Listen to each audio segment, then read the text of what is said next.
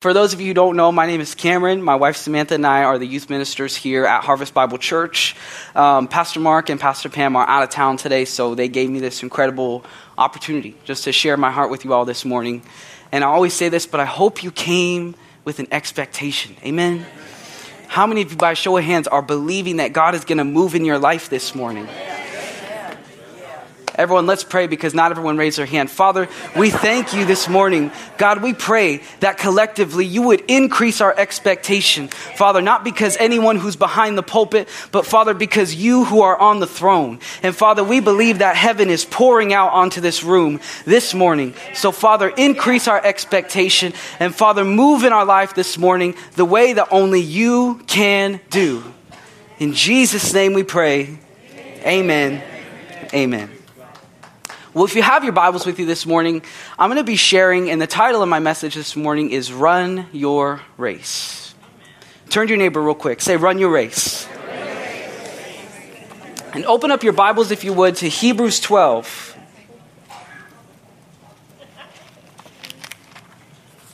We're going to be reading out of Hebrews 12, verse 1. This is what it says. It says, therefore, since we are surrounded by such a great cloud of witnesses, let us throw off everything that hinders and the sin that so easily entangles. And let us run with perseverance the race marked out for us, fixing our eyes on Jesus, the pioneer and perfecter of our faith. For the joy set before him, he endured the cross, scorning its shame, and sat down at the right hand of the throne of God. Consider him who endured such great opposition from sinners, so that you will not grow weary and lose heart. Amen. I could close right there. We could just, no. But what's interesting about this word race in this passage of Scripture is it actually is the Greek word agon. Okay, and the word agon in the Greek is where we get the word agony. It's like, so wait, the agony set before me? So that kind of implies to us that this race is not an easy 1 mile jog, but in fact, it's a race that will be difficult and demanding. You know, the Bible also says that the race has been set before us by God, meaning we don't get to choose necessarily the difficulty of our race. Wouldn't it be nice if you got to start off on easy? Okay, I'm just going to warm up in the race of life and, I'll work my way up to the obstacles and, even a map where I can see all the obstacles in my whole life. Wonderful. And you all know, and you've lived long enough to know that that's not true. And this race doesn't work like that. We certainly know that this is a difficult race that we're on. And this might come as a surprise because one of the reasons many people sign up with Jesus and start Christianity is to avoid the obstacles. Like, hey, wait a second here. They're under the impression that following Jesus is more like a fun run, when in reality it's more like an Ironman challenge. Because in fact, this race that we're on when we're following Jesus is a narrow and hard to navigate course that is filled with obstacles. If you have your Bibles, let's take a look at Matthew 7:13. It says, you can enter God's kingdom only through the narrow gate. The highway to hell is broad and the gate is wide for many to choose that way. And I want to begin to share a story from the Old Testament. We're going to look at someone who had some obstacles. Y'all didn't know the young man could preach from Old Testament. Here I go. Turn to your neighbor real quick and say Nehemiah. So we're going to talk about Nehemiah and talk about some of the obstacles that he faced. So in the Old Testament we're reading, right? So the Babylonians, here's a quick context, have conquered the Israelites. And they've taken captive everyone who serves them. And then on top of that, the Persian Empire now comes and conquers the Babylonians. That's when we come across and we see Nehemiah, who has been double conquered. Okay, he first was conquered by the Babylonians. He's now conquered by the Persians. And we find him, an Israelite, serving as the cupbearer to the king. So basically, among other duties, his job is to take the first drink to make sure it's not poisoned. And he holds the cup. Some real laborious work that Nehemiah is doing here in the kingdom, okay? Done? That's Nehemiah's job. So Nehemiah hears news that his land has been destroyed. And God begins to put it in his heart to rebuild it. So he prays and prays and prays that the king would send him. And since he has favor with the king, not only is Nehemiah able to go, but he is sent with safety and supplies to start the rebuild.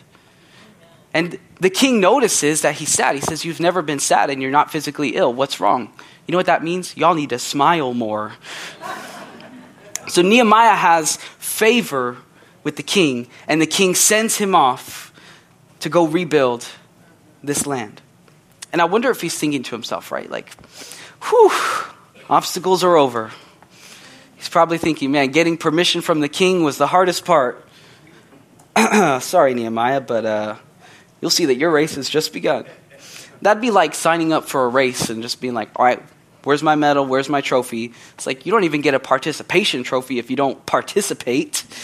Come on now, Nehemiah. So Nehemiah has some obstacles that he has to overcome. And how many of you know that on this race that we're on, we have some obstacles to overcome too? Some are similar to Nehemiah's. If you're taking notes, I want you to write this down. This is the first obstacle you may face. This is the obstacle of indifference. Meaning the obstacle of not caring. Uh-oh. And this might be the most dangerous obstacle because it's one that will get you to quit the race before it even starts. Nehemiah could have easily said, well, I mean, this place is 1,000 miles away. I've never even been there. God will call someone closer. God will call someone with more experience than me. You know, there's this old cartoon. Have you guys heard of Popeye the Sailor? So Popeye has his girlfriend, Olive Oil, and their villain is Brutus. And so Brutus is always giving Olive Oil a hard time, and he's always, ragging on her. And Popeye puts up with a lot of it, and finally he says, that's all I can stand, and I can't stand no more. He gets jacked up on spinach and pop! Right? And I'm wondering when Christians are going to start to stand up and say, I can't stand it. I can't stand it no more. But the scary thing is, it seems like there's not enough spinach in the world we could have that would get us to overcome the obstacles that we have to face.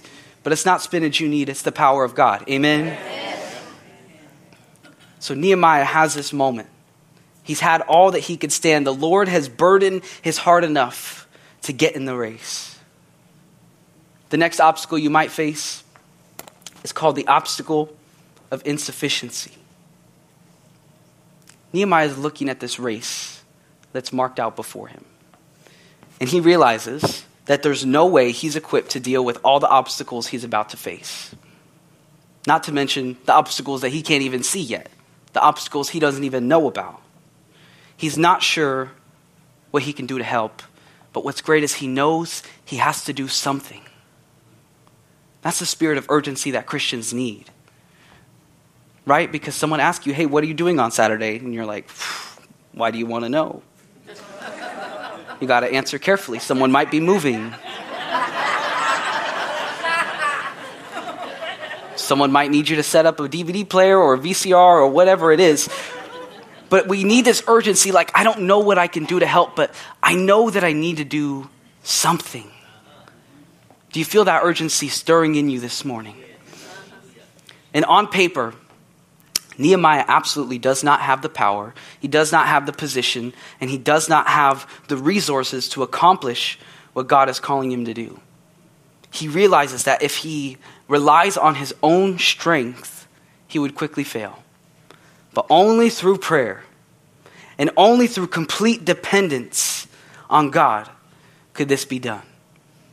How many of you know, even though it looks like you can't handle your circumstances, whatever it is you're facing right now, let me tell you, what you have plus God equals enough. What you have plus God always equals enough. The third obstacle that you'll find yourself facing is called the obstacle of opposition. And y'all know all about that one.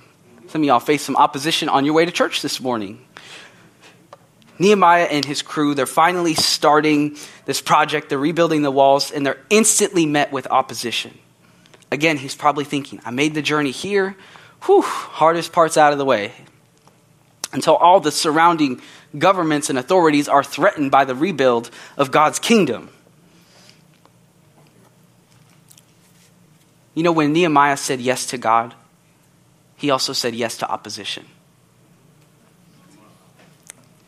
And when you started this race, you also said yes to opposition.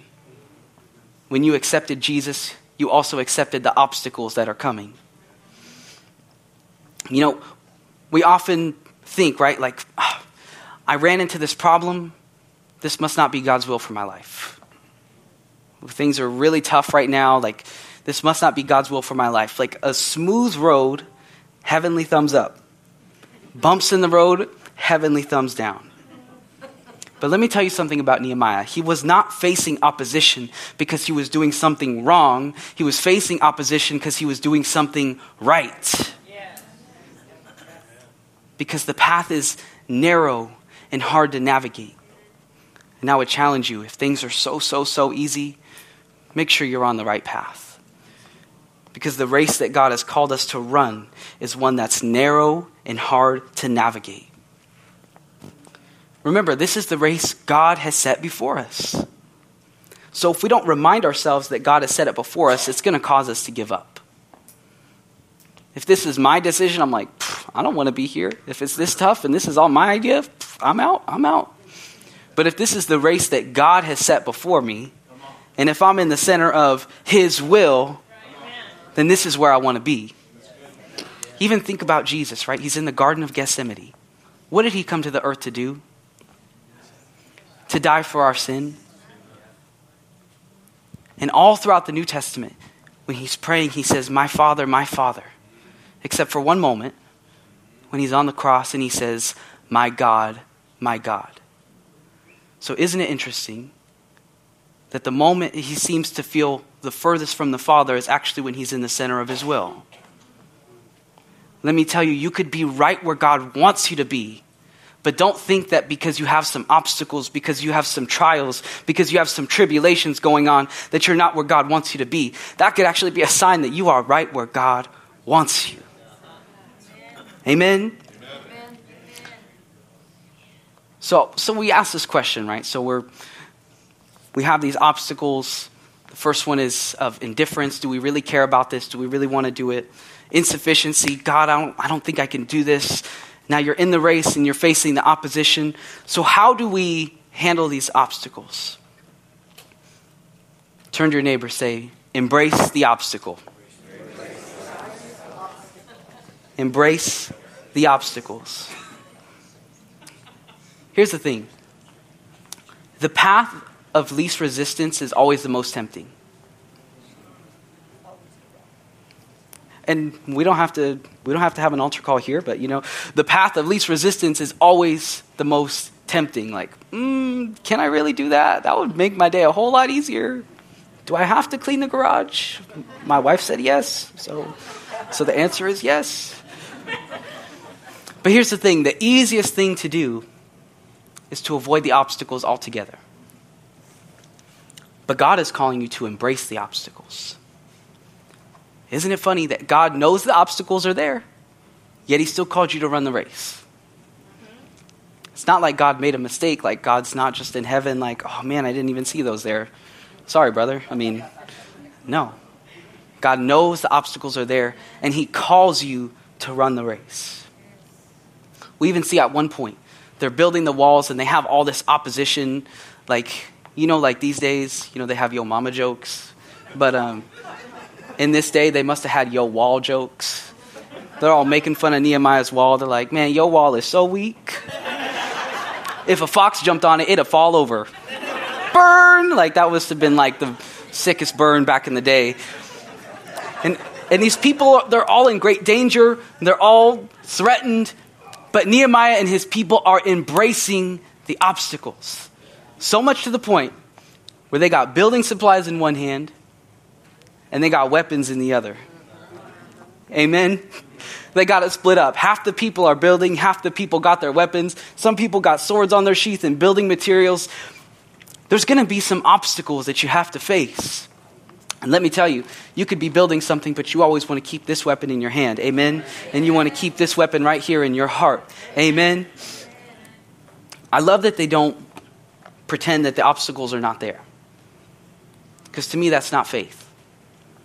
It's not faith to say you have no obstacles. It's faith to say I have obstacles, but the God that I serve is bigger than those obstacles. Amen? Here's the thing. To run this race, you need something called Godfidence. Somebody shout Godfidence. I just made that word up. It means confidence in God. And you have to remember, your confidence should not be in yourself. Your confidence should be in God. Amen? Let me explain the difference a little bit. So when I was in the 7th grade, I went to my brother's youth group. And they had this church member who had this large property, and he let us go airsofting. Have you all heard of airsofting before? Let me tell you, it's this terrible thing that children should not be doing. Absolutely not. They get these pressurized weapons and put tiny little pebbles, and you just shoot each other. And when you get shot by one, it feels like a bee sting on a sunburn, like no exaggeration. And so I'm confident. I don't know why, but got my new hoodie. It's thick. Got my $35 little airsoft blaster. I'm ready. I mean, I was amazing at Call of Duty at the time, so I figure it's the exact same. It's just a war game. Like I'm good. And then I get there, and I see the competition. Like, you would think these people were about to be deployed into active combat. Like, why are there Navy SEALs here? Like, they have, like, I want, where's the ref? Make sure those are airsoft guns, because that looks like a real M16 assault rifle, whatever. So my confidence is officially shaken. First of all, I don't know why they call it airsoft. There's nothing soft about it. You should call it Air Terrible. That's my new brand. So with my confidence shaken, the match begins, and I charge forward in the opposite direction. That was my first and last experience with airsoft. And I just share that story with you to tell you this. Your courage is only as real as the foundation of your confidence. If your confidence is in something that has no foundation, you're going to find yourself living in fear. Amen? Your source of confidence needs to have some foundation. And again, there's a difference between confidence in self and this thing called Godfidence. You know, I read this story. It was this dating website that leaked their statistics on one question. This question asked, are you a genius? Now, statistically speaking, they say that 1 in 1,000 people have genius level IQ. However, 50% of a certain gender that I won't name said, yes, I am a genius. Now, we know it was the men that said that, and they've probably been single for too long with no women to keep them humble, and that's probably why they answered yes. So, look at this statistical anomaly. So, let's say, just for the sake of example, that 2,000 people took this quiz. 2,000 men. 1,000 of them said, yes, I am a genius. 999 of them are not. That is confidence in self right there. But there's a difference when you have confidence in God. If you're still in Hebrews, would you turn to Hebrews 10, verse 32? And we'll read through verse 35. Hebrews 10, 32 through 35. This is what it says. Think back on those early days when you first learned about Christ. Pause. In the theater of your mind right now, those of you who have been serving God for however long, think about the early days when you first got saved. Remember how you remained faithful even though it meant terrible suffering. Woo! Glory, terrible suffering. It says, sometimes you were exposed to public ridicule and were beaten, and sometimes you helped others who were suffering the same thing. You suffered along with those who were thrown into jail, and when all you owned was taken from you, you accepted it with joy. You knew there were better things waiting for you that will last forever. Watch this. So do not throw away this confident trust in the Lord. Remember the great reward it brings you. Amen? So who's the audience of Hebrews, right? So Paul is writing to the people, and this is a once faithful and now fatigued people. How many of you know there's times in life where they're there, where we're there, where there's times where you just get tired? Right? We're all given a measure of faith by God that increases and decreases, and we all know there's some times where we decrease. Paul is writing to these people. They're on the verge of giving up. And let me just tell you, you can have whatever kind of confidence you want. You can have confidence just in yourself, or you can have the Godfidence that we're talking about. Regardless of what your confidence is in, it will be tested. The foundation of your confidence will be tested. And if your confidence is in yourself and not in God, let me tell you respectfully, you will be exposed at some point during this race. Just like me in the 7th grade running the opposite direction. I had no confidence whatsoever. But that's why we read back in Hebrews 12:3 from our main scripture this morning. It says, consider him. Somebody shout, consider him. Who endured such opposition from sinners, so that you will not grow weary and lose heart. Consider him. Consider Jesus.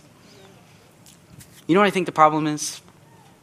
We have a tendency to consider our circumstances more than we consider Jesus. I feel like God is calling me to do this, but you don't understand my financial situation right now. You don't understand the turmoil that I have going on in my family right now and the things that are going on. Well, consider Jesus. Amen? And what this word means here in this context, really consider is to compare. Right? So consider whatever circumstance you have and consider it to Jesus. So in the midst of your struggle and your difficult circumstances, consider Jesus. Amen? Consider what he's done for you. We need to consider the fact that he put breath in your lungs this morning that was not owed to you. Amen? Consider the fact that he is willing, that he is able, and he is wanting to move in your life. Whether you have sickness, you have struggle, you have debt, whether you have addiction or sin in your life, consider that he is willing and he is able to set you free. Amen? I want to encourage you.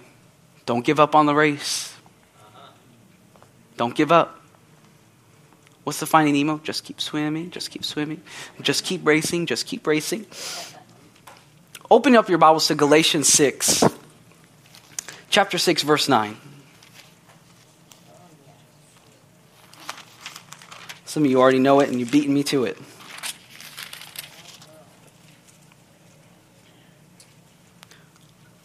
So let's not get tired of doing what is good. Amen.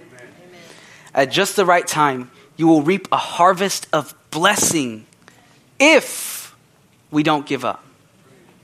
I want to encourage you, do not give up on this race. Do not walk away from God. And here's the thing, the race of life is more of a marathon than a sprint, right? I mean, if you try to sprint 26.2 miles, maybe Eleazar could, but I don't know anyone else who could. If you try to sprint that full distance, you're just going to collapse. If you're me, it's going to be after about 100 feet. But what you have to learn how to do is pace yourself. You have to learn how to pace yourself. And it's interesting, like it's a progression. So my son, right, the first thing he does is he learns how to crawl just like me. Now he walks just like me.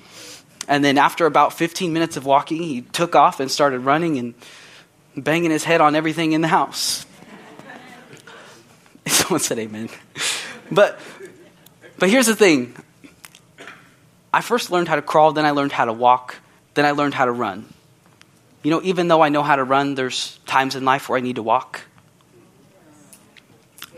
Crawling, not so much. If you see me crawling, call 911. Something terrible has happened if I'm crawling.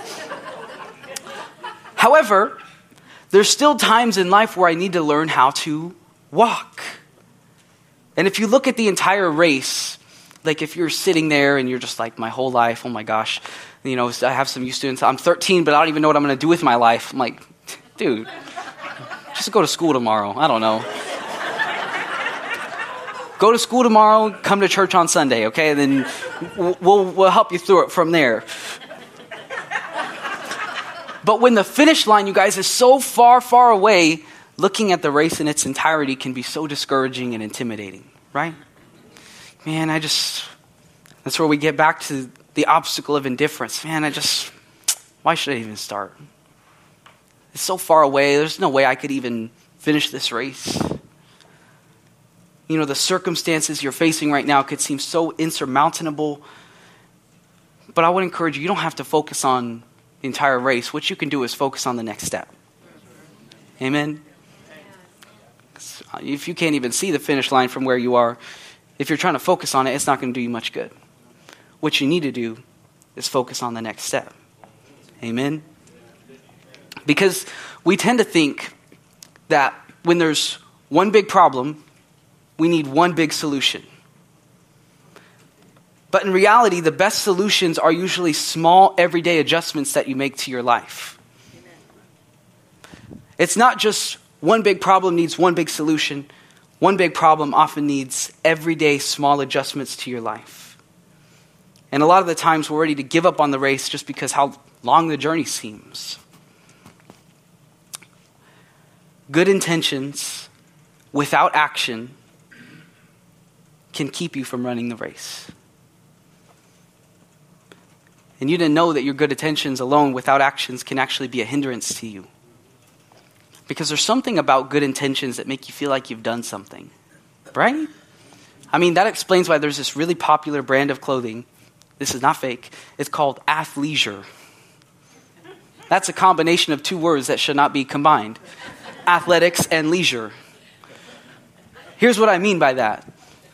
A lot of people wear basketball shorts. I wear them when I sit on the couch. I don't play basketball, okay? A lot of people wear yoga pants who don't go and do yoga, okay? So, but there's something, like these clothes are originally designed for athletics, but they're now for leisure. First of all, why do they make them so comfortable? They should make them uncomfortable. I shouldn't even be able to sit down in them. That's how they should be. That would really get me going, but they're so comfortable. I just put them on. I'm like, oh, nice. I'll watch basketball. There's a conclusion, yeah.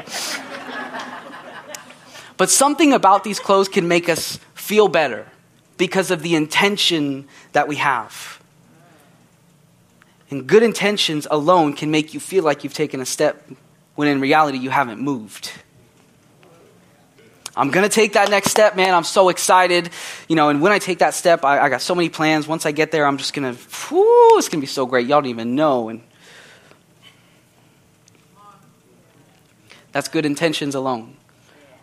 You know what I would rather have? Oh gosh, I don't want to do it. I don't want to do it. Oh, okay, fine, I'll do it. Good intentions are not a substitute for taking the next step.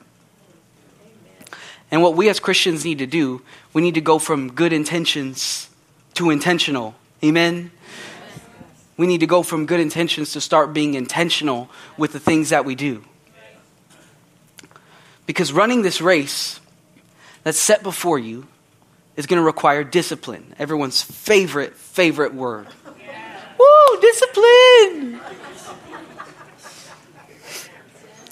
Open your Bibles to Luke 9.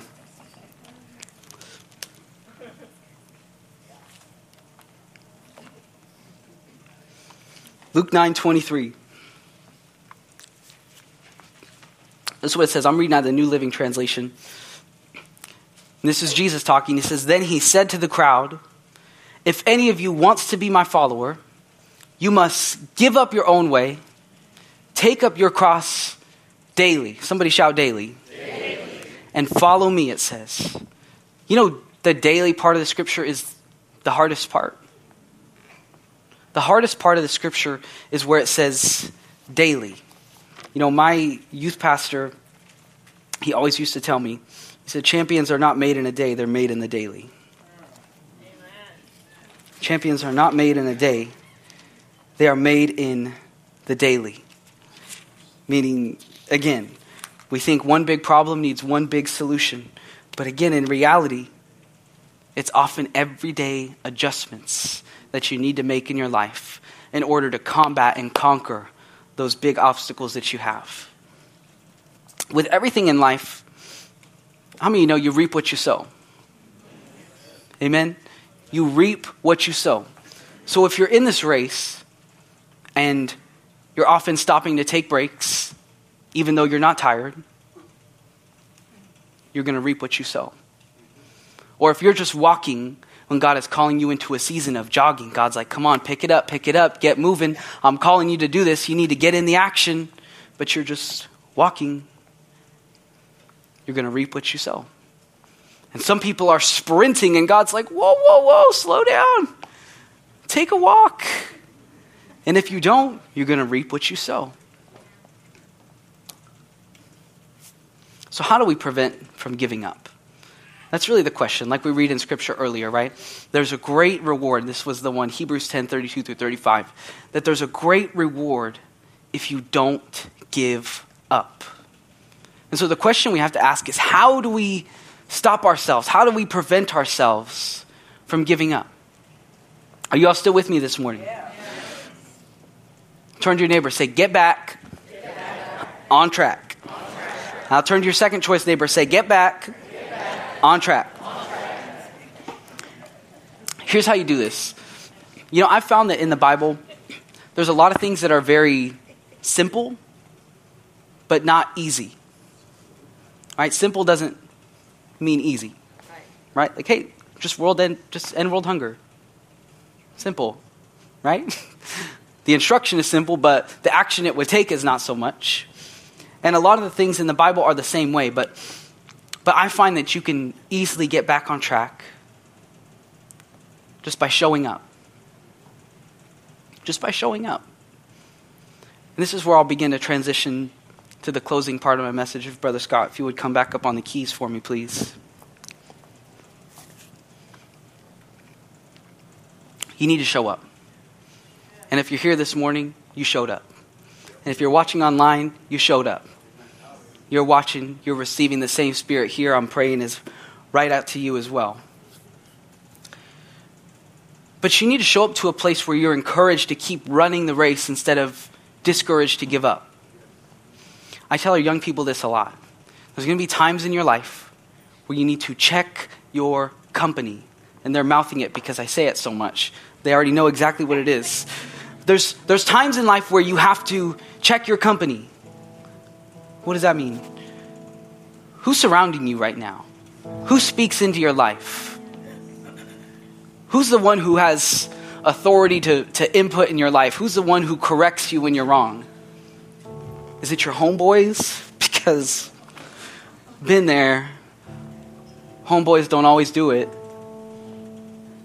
And most of the time, my friends, like when I was in high school and just out of high school, were not encouraging me to run the race. They're like, come on over to the broad path that's open. Come on this way. And that doesn't stop for young adults. And it doesn't stop when people get into their 30s, 40s, 50s, 60s, 70s, 80s, 90s. Or even 100. There's going to be people in every bracket trying to pull you away from the race that God has set you on. There has to be times in your life where you check your company. And there's going to be times in life where God calls you to change your company. Uh-oh. That's right. God is going to call you to change your company. I remember even in the 6th grade, there was someone who recently came to the school and we kind of became friends, but it was just really, really all bad. Like all of a sudden, I'm like running around, skipping class like in the 6th grade and throwing food and I was like, man, I don't want to have this confrontation of breaking off this friendship. And so he moved after the 6th grade and I'm like, whew, finally. until halfway through seventh grade year, he comes back. You know, if you don't deal with it, it's going to come back. Things don't just go away. And so there had to be a moment where I had to talk to my youth pastor and get advice. And I'm like, I don't know how to do this. And it's like, you just tell him, we're not going to be friends anymore. And who knows what would have happened, because that same young man died in his high school years because of his actions. And it's tragic. It's terrible. But who knows if I would have been there with him still if I didn't confront the obstacles that I had to face. What you do not resolve, you will repeat. What you do not resolve, you will repeat. And people are going to look at you funny like, oh, high and mighty, all of a sudden. Yeah, all of a sudden. Aren't you glad we serve the God of all of a sudden? Aren't you glad that in a moment you can be in sickness and all of a sudden you're not? Aren't you glad that all of a sudden you can be in sin and then all of a sudden you're out and set free and delivered? I don't know about you, but I'm glad that we serve the God of all of a sudden.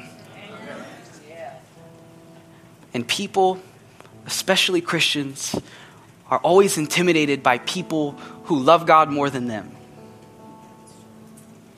It happens. And we hear things like, oh, that person's oversaved. Oh, they're a new Christian. Don't worry. They'll relax later.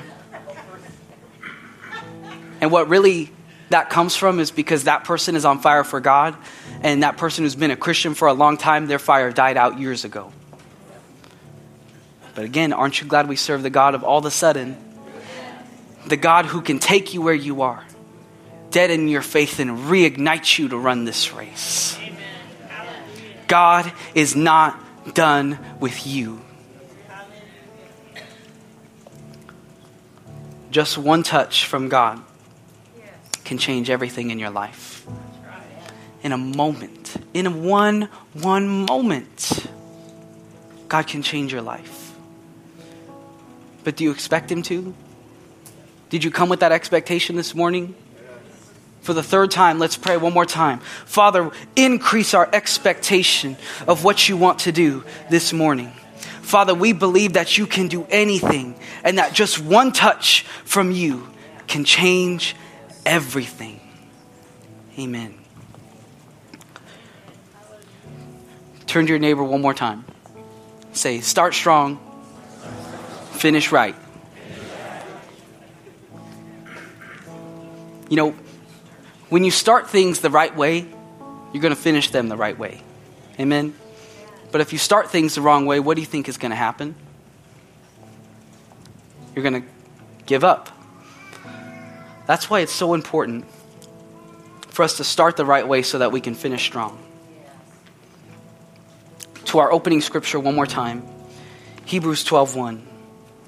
Therefore, since we are surrounded by such a great cloud of witnesses, let us throw off everything that hinders and the sin that so easily entangles. And let us run with perseverance the race marked out before us.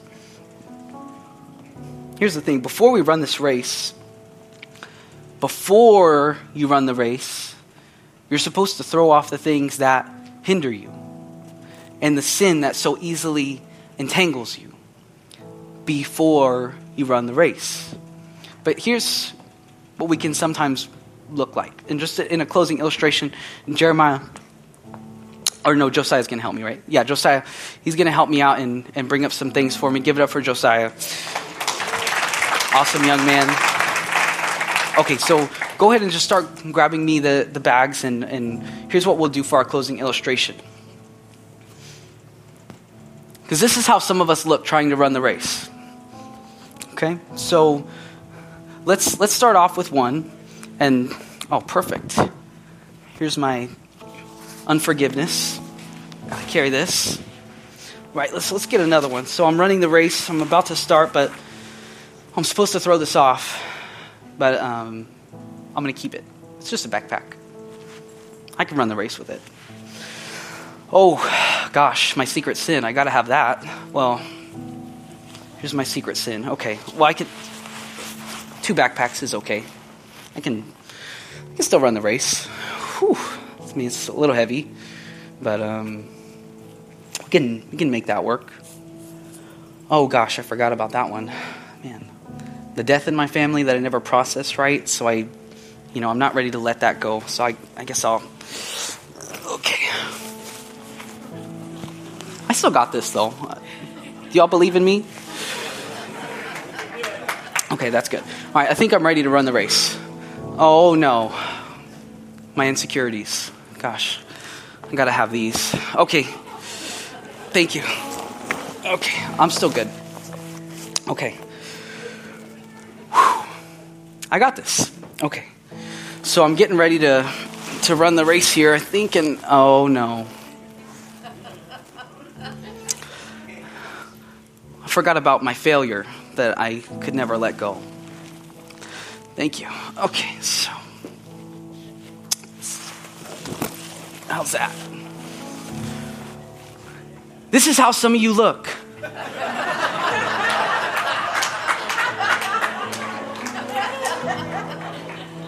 All right, I'm ready to run the race. But Scripture first tells us what? To throw off everything that hinders us and the sin that so easily entangles. But we run like this. And then we wonder why people who are running like they're free are passing us by. God, why are you using that person more than me?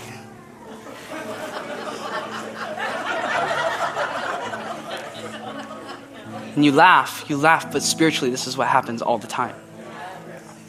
So what does it call us to do? It doesn't say place it. It says to throw it off. It says to take my secret sin and to throw it off. Amen. I wouldn't throw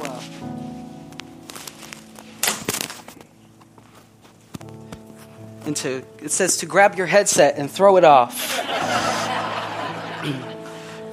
This one has my church laptop, so if y'all don't mind, I'm going to...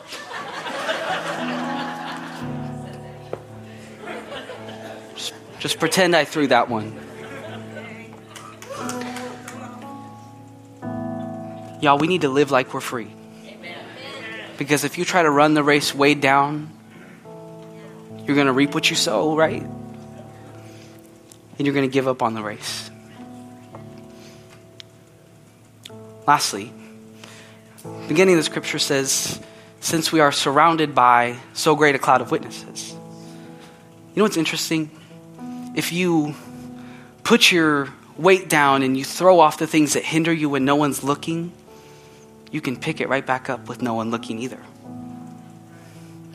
So in front of witnesses, to throw off the weight that hinders you and the sin that so easily entangles you. That's what we're called to do.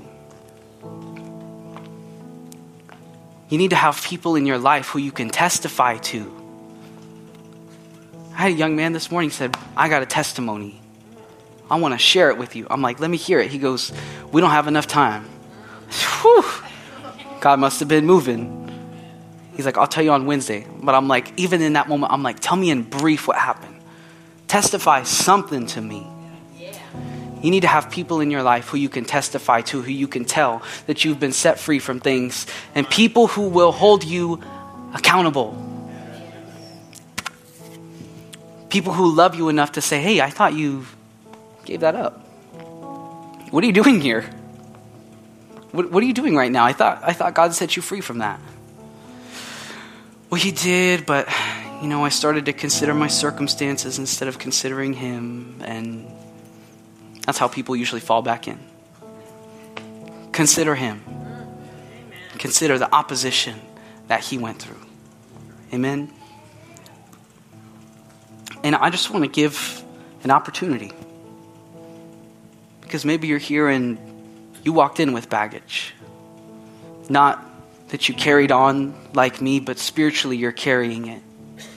Maybe you walked in this room heavy this morning.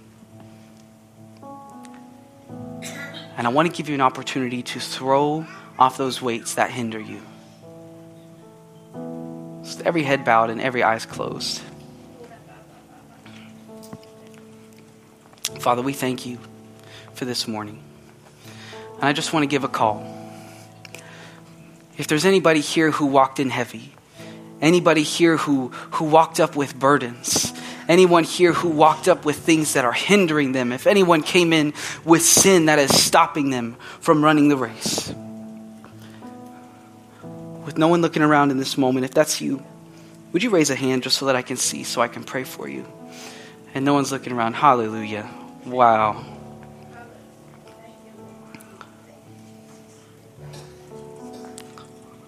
All right, you all can put your hand down. Don't think about it. If you raised your hand, stand up and come down to this altar right now.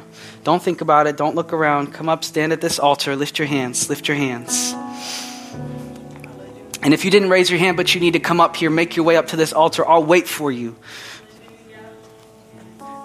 Don't be embarrassed. It doesn't matter if you've been here your whole entire life.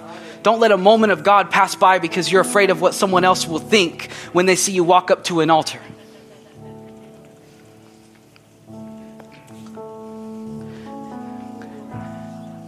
Everyone in the congregation, please stretch your hands forward. Begin to pray. Everyone here at this altar, look at me real quick. You are here in front of witnesses. And so I want you to pray. We're going to go into a moment of prayer, and I'm going to pray over you. And I'm going to ask that God would set you free from the baggage that you walked in with. Amen. Amen. Congregation, please stretch your hands forward and begin to pray. Everyone here at this front altar right now, lift your hands to receive. Father, we thank you that you desire to set us free. Father, we thank you that you are willing and wanting and able to set us free.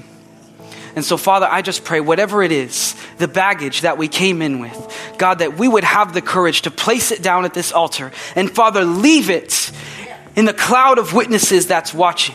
And Father, that you would be glorified through the testimony of this morning. Father, that people would be set free in Jesus' name. Let me just lay hands on you real quick. Father, just pray, be free in Jesus' name. Be free in Jesus' name. Be free in Jesus' name. Hallelujah. Be free in Jesus' name. Hallelujah. Be free in Jesus' name. Hallelujah. Be free in Jesus' name. Be free in Jesus' name. Hallelujah. Be free in Jesus' name. Hallelujah. Thank you, altar. Here's what I want you to do. Everyone here at this front altar, look at me real quick. After you leave church today, tell somebody what God set you free from. Don't keep it to yourself. Tell somebody who will hold you accountable to the work that he did in your life. Because God is going to continue that work in your life. Amen. Amen. Would you give it up for the people at the front altar as they make their way back to their seats? Hallelujah. Amen. Hallelujah. Hallelujah. And I want to be sensitive to time because we're coming up to our close, but I never want to end a service without offering this call. And if there's anybody here who has never given their life to Jesus, or maybe you did some time ago, but your heart is distant from him. So whether you want to give your life to him for the first time or as a rededication, would you slip up a hand and we'll pray together? Everyone, keep looking, everyone. No one bow your heads, no one close your eyes. Because if you can't make a stand in a room full of people that love you, you won't do it once you leave. So if anyone needs to give their life to Jesus, would you slip up a hand and we'll pray together? Preaching to a saved crowd. Amen. Amen. I love it. Let's pray one more time as we close. Father, we thank you for this morning. God, we thank you for your word. God, we thank you for the things that you started within us. And we know that your word says that when you are the one who starts a good work, that you are faithful to finish it to the completion until the coming of Christ Jesus. And so, Father, I just pray that the work that you started in the hearts of your people this morning, God, that you would send people around them, send people in their life, Father, who will help to hold them accountable, and Father, who will help to bring them on this narrow path, on this race, as they head towards you. And we thank you for it in Jesus' name. Amen.